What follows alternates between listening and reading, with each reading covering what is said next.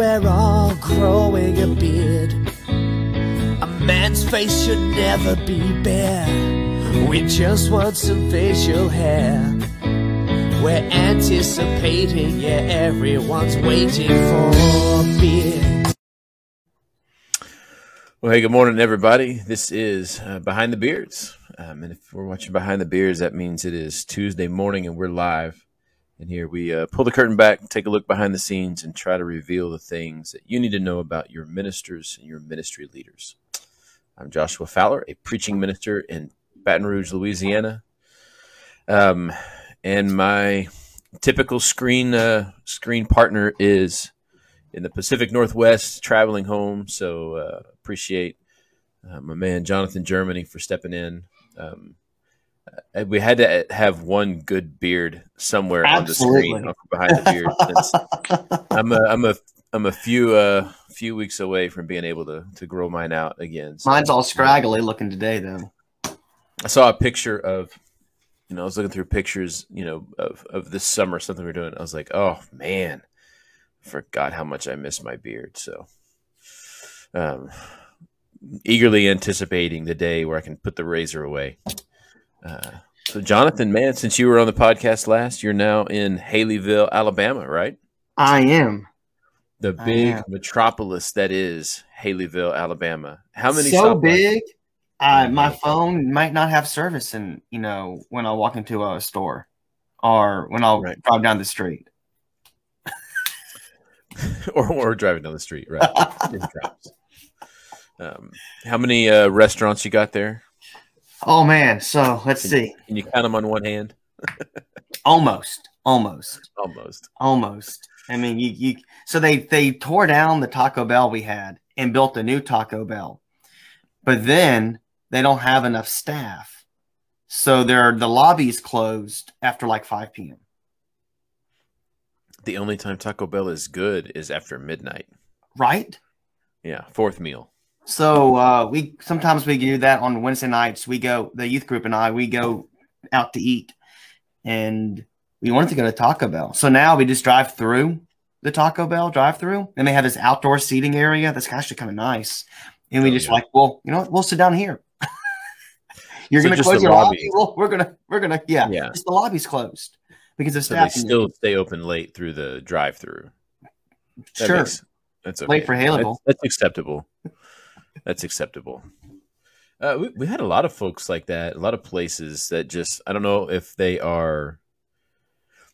So there's something's not like connecting, right? Because everybody says they're understaffed, but I have so many people that say they're looking for work. It's like, so if you're looking for work and you're understaffed, how come we can't connect these two dots?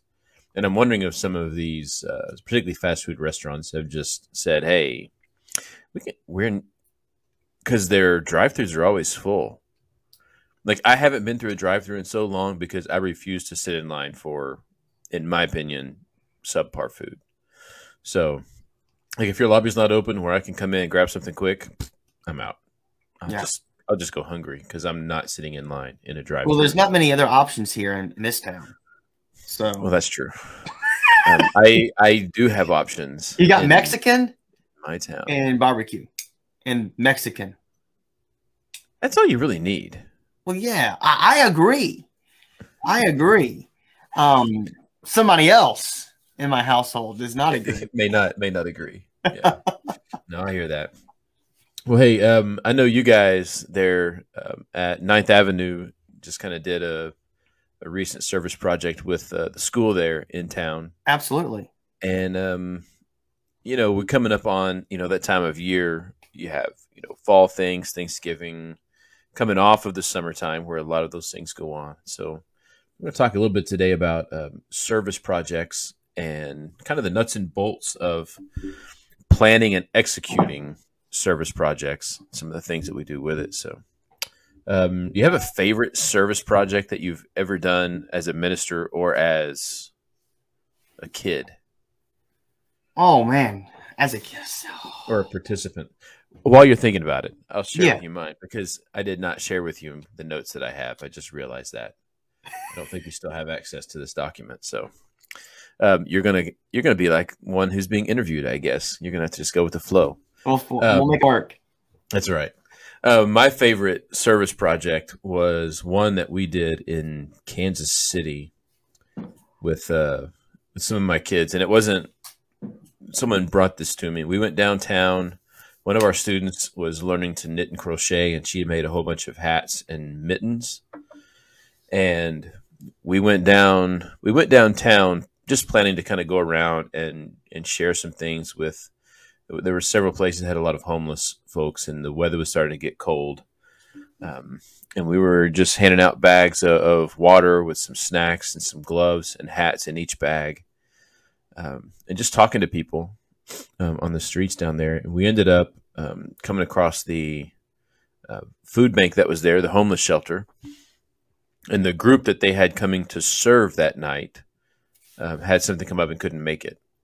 And so we went in and we helped organize the food pantry aspect, and then some of our folks went and served dinner. And it was just one of those things that, developed really organically. We kind of stumbled into some things that we weren't planning to do that turned out to be really, really good and powerful things. And then after everything was done, one of the directors of the place came in and prayed over the kids and the group and gave a little chat and kind of an impromptu devotional. And it was just one of those things I was like, this is really cool. I wish I could figure out how to plan something like this intentionally instead of having the greatness just kind of fall into our laps. So yeah, pretty powerful evening for us. Anything awesome. Memorable from your experiences? Yeah, so I'm sure we'll talk about the school ministry, so I won't mention that. We'll probably bring that up throughout this podcast.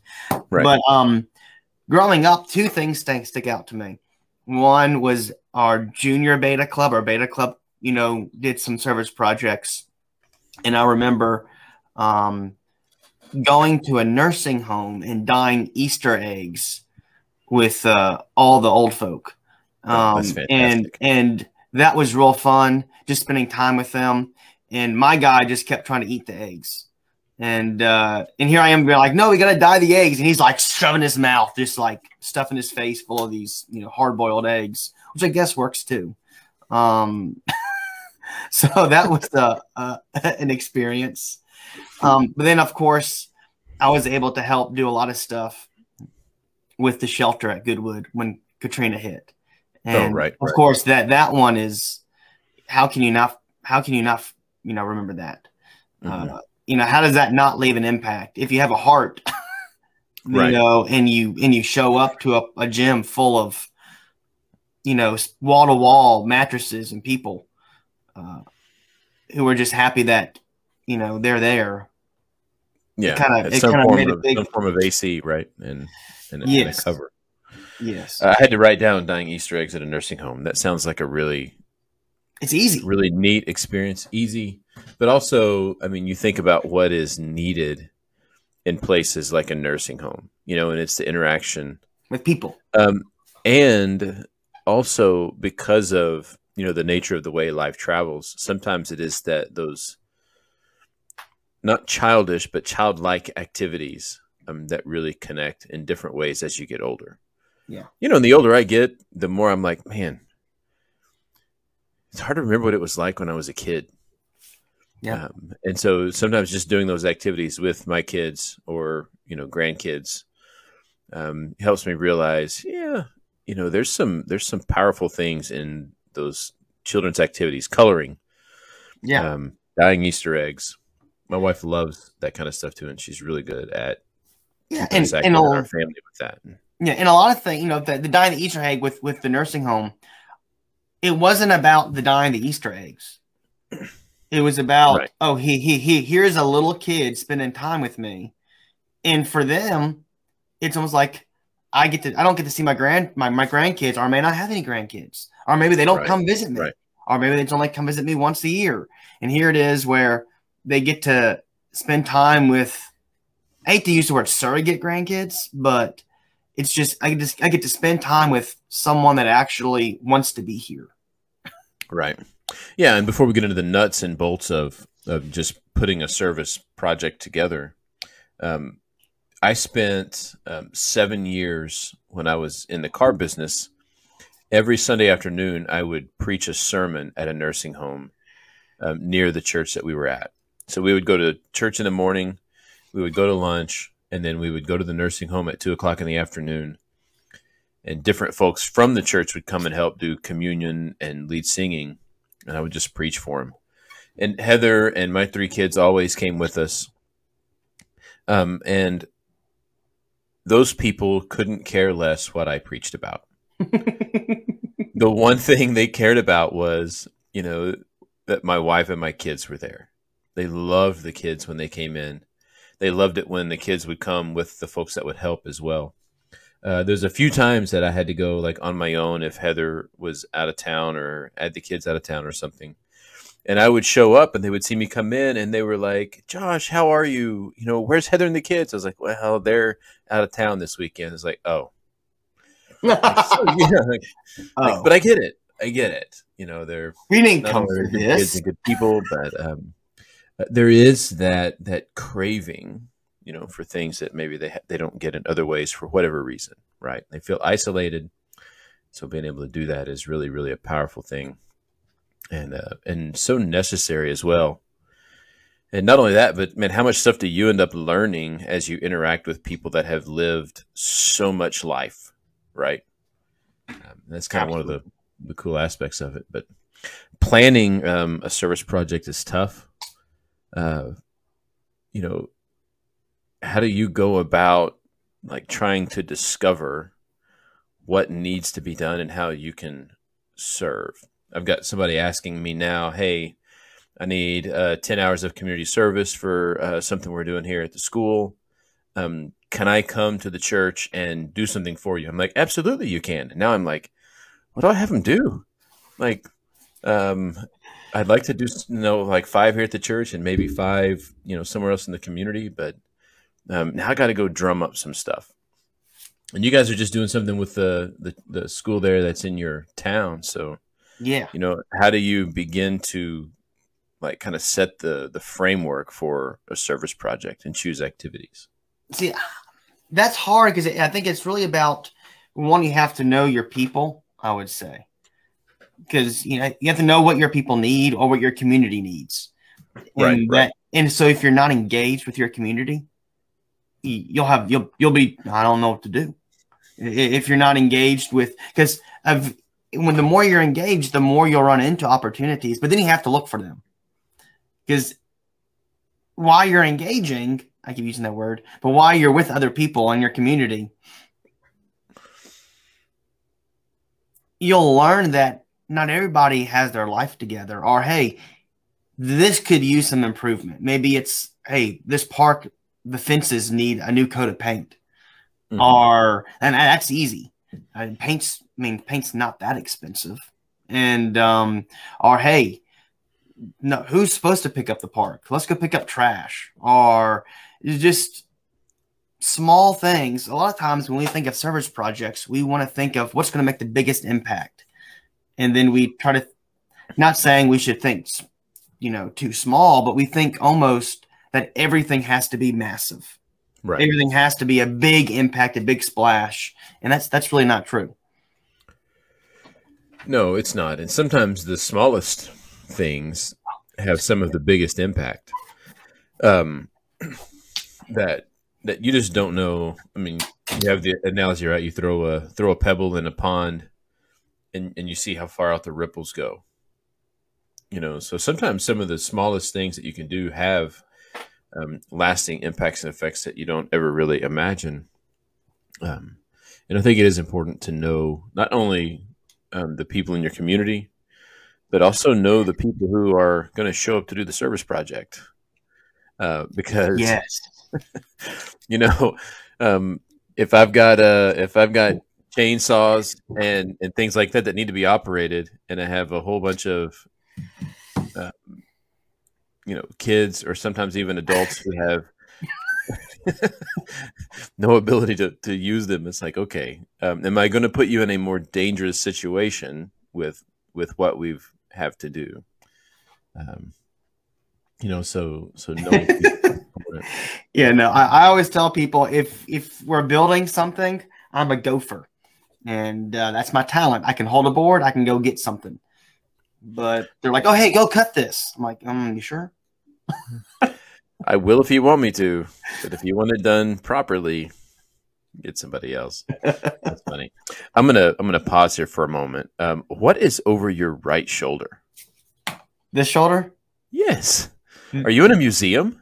It is wonderful, wonderful. So they had this up in a classroom here, and I said, for those who are going to catch this on a podcast later, there is this piece of machinery over Jonathan's shoulder that looks like it was built in 1975. Oh, it's I think it's an 80. It is an Apple IIe, and so it is a little later. So it is super old, and I found it and I said, that's not being thrown away, and it's going in my office. Yeah, that's fantastic. An Apple IIe. That was before the iPod came out, for sure. Sure, yeah. Absolutely. No. Just a little bit. You're going through, a lot of these kind of planning and things. You have obstacles that arise as well, right? And I have people come all the time and it's like, hey, let's do a service project. It's like, I think that's a great idea. I love service projects because service projects get you into this frame of mind where life is not about me. Yeah. Right. And ultimately, that's the important thing. It's about how we get out and serve, other people. How do we recognize that, what I want, what I need, what I desire is not the most important thing in the world. And how do I go and do something that is good for other people and may have absolutely no impact on me whatsoever, even. So, and then it's like, so let's get started. And so you get started. It's like, okay, well, I have all kinds of ideas, but I got to get permission, and now I got to get supplies, and now I got to get money, and now I got to hope that people show up. And I want to do an act of service that doesn't make someone else feel less than. Oh, you didn't think I could do that for myself? It's like, no, that's not the case. We just needing something to do, and we were here, and we noticed this. And so initiating that can be an obstacle as well. You find those little obstacles when you start the process of planning and sometimes they kind of catch you off guard, Absolutely. And I know for us, especially with our Adopt a School program, it started that way. I think with some people they saw a video online, if I remember correctly, because it started right before I got here, or the year before I got here, when they saw people doing little gift bags for teachers. And they were like, oh, that would be really cool. And someone in your church saw that? Yeah, I think it was either a member or maybe it was the minister's wife, but they saw this video and they're like, that is super cool. We should do something like this. And when you live in a small town, when everything revolves around the school system, everything is school. And then when you have a school board member and you have lots of teachers, you also use the talent you have. You kind of pull on those people and say, hey, how can we make this happen? And from talking with Matthew, the pulpit minister here, I know the first idea that was pitched, the member said, oh, that's too small. We want to go bigger. And that kind of contradicts what I said before, but they were like, we can do more than just one thing. And it's grown into, and I'm going to kind of into something where we have something every month we're doing for a school, when we adopt a school, and for not just the teachers, but the whole staff. And it's part of just saying, hey, then the approval comes with, once you get that approval done, because people are already invested, you're tapping into something where you don't have to re-educate people on why this is important. Right. You're capitalizing on interest and desires that are already there. And that's also why you mean starting small. You don't have to recreate something and then tell everybody why we need to be doing it. There might be something people are already saying, this is a need, but we don't know how to meet that need yet. And then that's where the creativity on our end can come from. Yeah. So I think some of the biggest obstacles come when I'm trying to do a service project that I want to do, and I haven't really considered if someone else has any desire to do it or not, or if it's really even needed. I perceive it to be a need. It'll look good, make us look good. But the people who we're going to serve may not see it as a need whatsoever. I'm going to come repaint your fence. Like, what's wrong with my fence?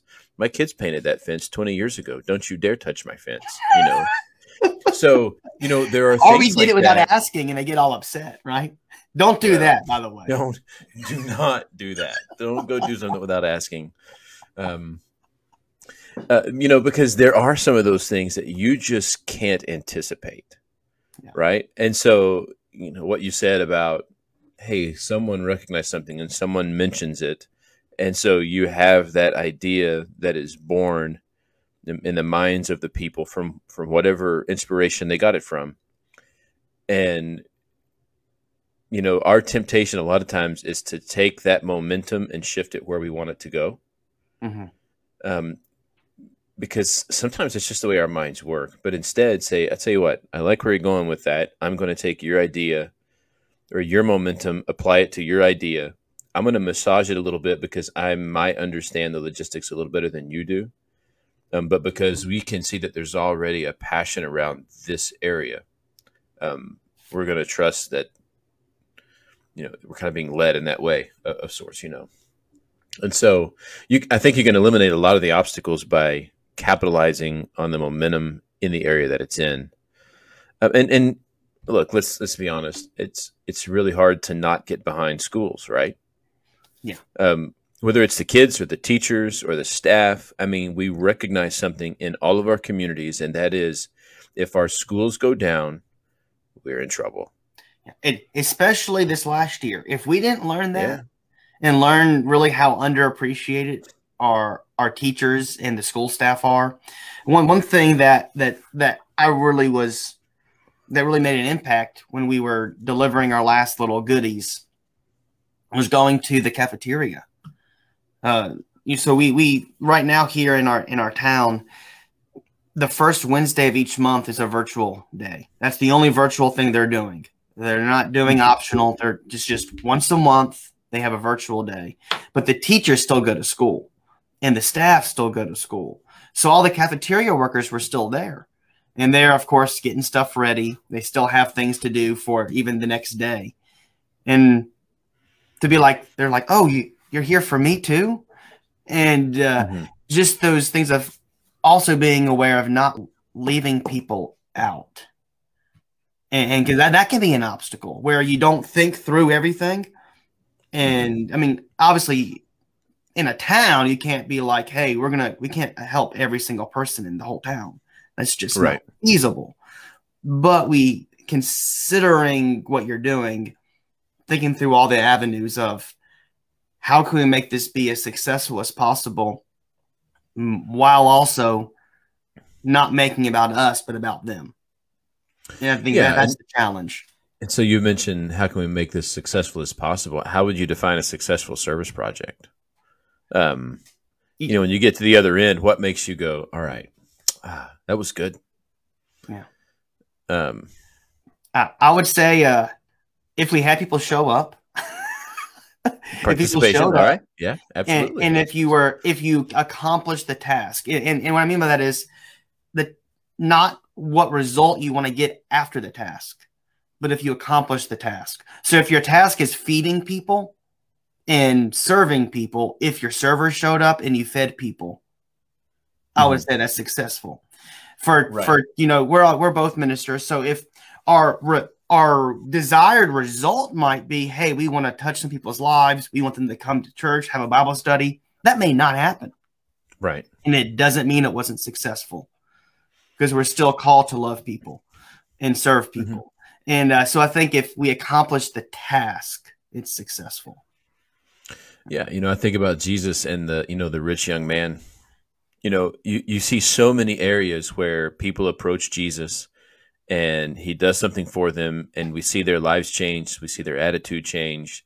and we see them immediately serving and worshiping at Jesus's feet. Yeah. The rich young man is one of those where he comes up and he goes, "I'm here, I'm yours, you're the Messiah. What must I do to be saved?" And he tells him, and he goes, and the man walked away sad. Yeah. Because he was a man of great wealth. And so recognizing that not everyone is going to react or respond the way we would anticipate, but our calling is to serve and to be faithful.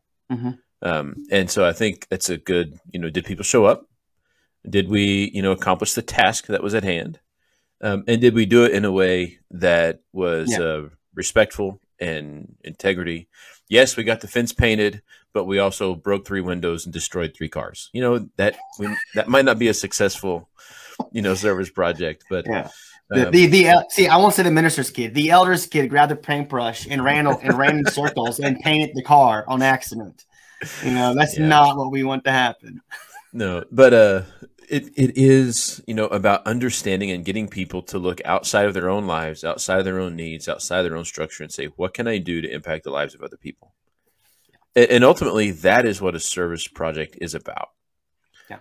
And I had a group come. Aaron's group came from Topeka, and I had projects lined up. I had enough projects lined up to fill like 3 weeks. They were here for 3 days. One by one, they started canceling. One by one, they started falling out. And so by the time we got done, we had a little bit of work to do around the building, and we had a little bit of work to do at the elementary school across the street, painting the fence, kind of sprucing up some playground equipment, repainting the lines that the kids follow on the sidewalks. Is that Broadmoor? Audubon. Oh, okay. Yeah. That's right. That's right. Yeah, Broadmoor closed. Broadmoor Middle School closed. So, yeah. And it was like, yeah. And then we got some mulch, and we cleaned up the trees and stuff that were there in the big front yard, and it was kind of I was disappointed. I was disappointed because of all the things that I saw. But at the end, those kids made a trip. They made some connections, made some friendships. The staff at the school was so appreciative for the work that we did. And it was stuff that they really needed to get done. And it was stuff that because we did it, then the groundskeeper for the school didn't have to do it. And so he was very appreciative of all the help that he had. And the funds can go to a different project. That's right. Especially in Baton Rouge, very limited funds. Yeah. And so, having to look and say, you know what? We had people show up. We had people had a great time. We had people that accomplished the task that was at hand. And all through the process, we found ways to glorify God through our actions and to learn a little bit more about what it is to serve people. So it's not always my goal. It's not always, my anticipated outcome. But it really simply is just about shaping the minds of the people that are involved. And I think it's an important thing you bring up is, if you're dealing with a school, talk about the staff, not just the faculty, but who all is at, this place. If you're going into a community, look at it, try to see it from an outsider's perspective and say, all right, what would it look like from here? Or what if I lived in this community? What if I was a neighbor for this person and someone came in? What would that look like for me? And what would my perception be? And are there ways where we can, not necessarily make the project really big and grandiose, but how can we broaden our footprint and our impact by considering all of the people who are involved in that area and what's the perception and how can we kind of correct it? So, it's good, man. It's things that I think we need to be a little more in tune with, a little more, actively involved in. Yeah. And I don't know. I have a hard time sometimes trying to get people in the culture we're living in, even in the culture in the church that we're living in, to be more service oriented. We like to we see it on Shark Tank all the time, right? I mean, which are the products that are most valued by society. Like, why do people buy Toms? Yeah, the mission behind it. Why do they buy Kind bars? Right. Because there's a mission. I promise you they're not buying Toms because they're comfortable. And they're not buying Toms because they're durable. They're buying Toms because they know if they buy a pair of Toms, somebody in Africa gets a pair of shoes for free. Yeah. And they get a pair of shoes that are, I guess, stylish if you're into that kind of style and are functional. So, well, I mean, why did I buy this T-shirt? This was our Relay for Life shirt a couple years ago in Kentucky, and this was a shirt that was separate than our team shirt. This was a shirt at the rally, and they were like, "Oh, we're selling shirts to help, for the Relay for Life that goes toward all the research." Right. And I was like, I wouldn't pay this much money for that shirt, but I brought this much money to do stuff for this fundraiser. Why not? It looks good. I mean, actually, it's a decent design, but so I was like, so that helped too. But I wouldn't have bought it if I just saw it at a store. I'd been like, right, yeah. So we have to take that mission mindedness and help people realize there's more to mission than just spending money. Yeah. And sometimes, like we have some projects that start off small but end up being really big. And, people are like, hey, can I just send you money? I'm like, you can send me money, but what I really need is your time and your body for just a couple of hours. Even if it's just a couple of hours, we're going to do this thing all day long. But if you can just give me, 2 hours, that would really save my bacon. And I need my bacon saved. Yeah, I'm like, bacon? Yes, please. Bacon. That's right. No, yeah, the conversation just changed, and I might have just lost you. But yeah, it's all good. It's all good. Anything else before we kind of wrap up? And yeah, I just want to say the biggest thing that I've learned about Service Project is the temptation to make it about you, and you may never get a thank you. And being okay with never getting a thank you. Sure, it feels great when we walk into a place and everyone's like, "Oh, thank you so much. We really like this." And it's easy to be like, "Well, thank you." But it's to keep it focused on, well, we're here for you, and leave and then maybe sit in some of those, those compliments. But also while you're there, remember, we're not here to make myself feel good. We're not here to have them see how great I am. We're here just to say, hey, we love you, and be a little authentic that way. Don't fake that.